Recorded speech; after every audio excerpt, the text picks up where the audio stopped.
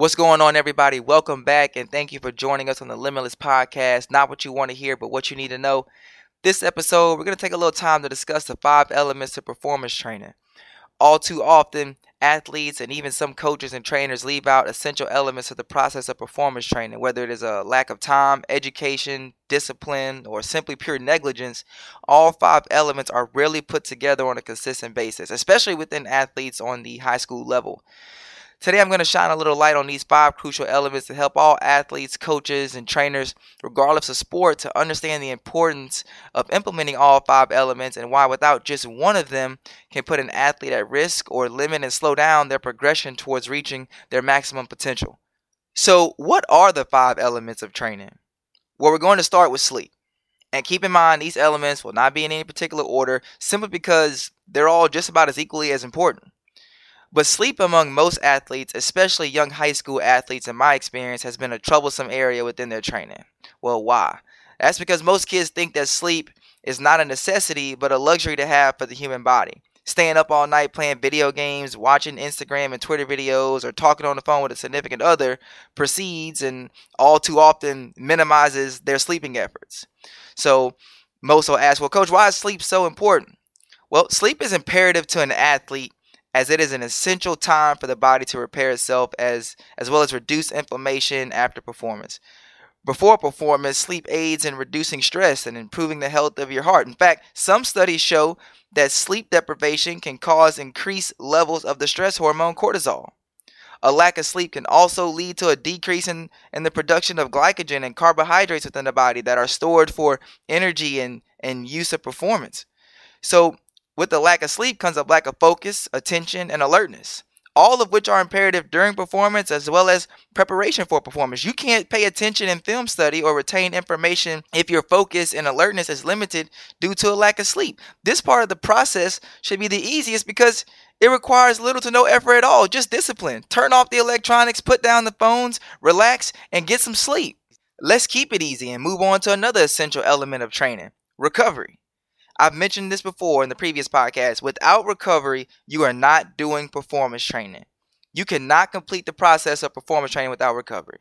It does not matter what workout anyone develops for an athlete, regardless of how well they eat, sleep, doesn't matter. Without additional recovery for your body, you will not reach its maximum potential. In fact, your body is begging for you to give it additional recovery. The benefits of additional recovery are damn near endless. From reducing inflammation, increasing range of motion, which is particularly important for you individuals who do not do nearly enough stretching. But recovery can also help with reducing fatigue and promoting focus and alertness. There are numerous modalities of recovery that can help any athlete take their game to the next level. Understand this: there isn't a workout or nutrition plan or supplement that provides a competitive advantage like recovery will. It's that simple. Recovery is easy. Just sit there and let the modalities do the work. Turn on the game, watch a movie, look at Sports Center, and let the recovery run its course. You're going to do those things anyway. You might as well be gaining a competitive advantage while doing so. Recovery is the easiest way to gain a competitive advantage while taking care of your body and allowing it to recover from your previous workout while preparing for the next workout, and allow yourself to be able to perform at your maximum during performance and competition. Okay, so now that we've gotten through the easy stuff, let's get to the elements that require more than just discipline, but a little more effort, time, and sacrifice. That's right, sacrifice. See, too many people cringe when they hear that word because they know what comes with it: more work than what's expected, a higher level of accountability, discipline, and commitment. The next element on the list is nutrition.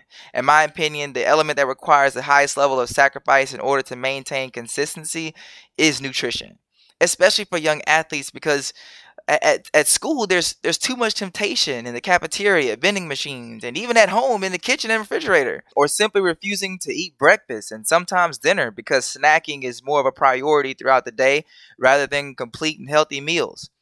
Nutrition plays an incredible role in performance training. Proper nutrition and hydration can help with bone, muscle, and joint health and function. It can boost your immune system and improve your heart health. Those protein supplements and shakes will only help you so much and take you so far without the proper nutrition. Without it, those supplements and shakes can't even do their job when there is a lack of nutritional value within the body. Promote your recovery time and maximize the utilization of sleep and recovery modalities with proper nutrition intake. They say you are what you eat. Well, you also train like you eat, prepare like you eat, and perform like you eat. So it's up to you. Now let's get to probably the most neglected area of training, flexibility. Flexibility and mobility training is important on so many different levels: functionality, range of motion, joint, tendon, and muscle health, preventative injury, strength, power, speed, and agility. The list goes on and on. Without the continuous improvement on mobility and flexibility, you will only limit yourself in regards to your progression and ability to stay healthy and functional as an athlete. And when I say continuous improvement, I mean continuous improvement. Being able to bend down and touch your toes does not mean that you're flexible. I know it's going to be painful at times, especially when you first start this process, but it will take an extreme level of sacrifice and commitment to stick to it and see extremely beneficial results. You don't like your vertical jump, you don't like your broad jump, you don't like how fast you run, work on your flexibility, gain your functionality, and allow your body to perform like it's supposed to so that you can get faster, jump higher, jump further, lift more weight, and perform at a higher level just by giving effort towards your flexibility and mobility training.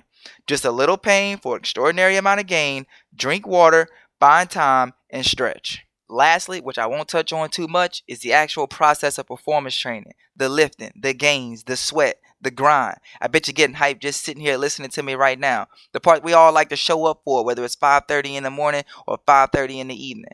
Performance training will require that fearlessness, ambition, commitment, sacrifice, and discipline necessary to utilize all the essentials to performance training that we've discussed. They are all interconnected. Without nutrition and hydration, you can't maximize your stretching and flexibility training. Without sleep and recovery, you can't properly maximize the nutrient intake and training you put forth on a daily basis. Without flexibility and mobility training, you cannot maximize your true functional potential to perform and train at a high level. Without your actual training, you gain no competitive advantage. One way or another, you must have all 5 elements to performance training. If you have 4 and not all 5, you'll get better, sure, but maximize your potential or decrease the risk of injury or maximize your preparation efforts? No, not happening. All 5, all or nothing else. Look, I certainly want to thank you guys for taking the time to listen. I hope you have learned and gained something that will help you on your athletic, fitness, health, and wellness goals. Be on the lookout for future podcasts. Be sure to like, comment, and share on Facebook and Instagram. And as always, don't let limits apply to you.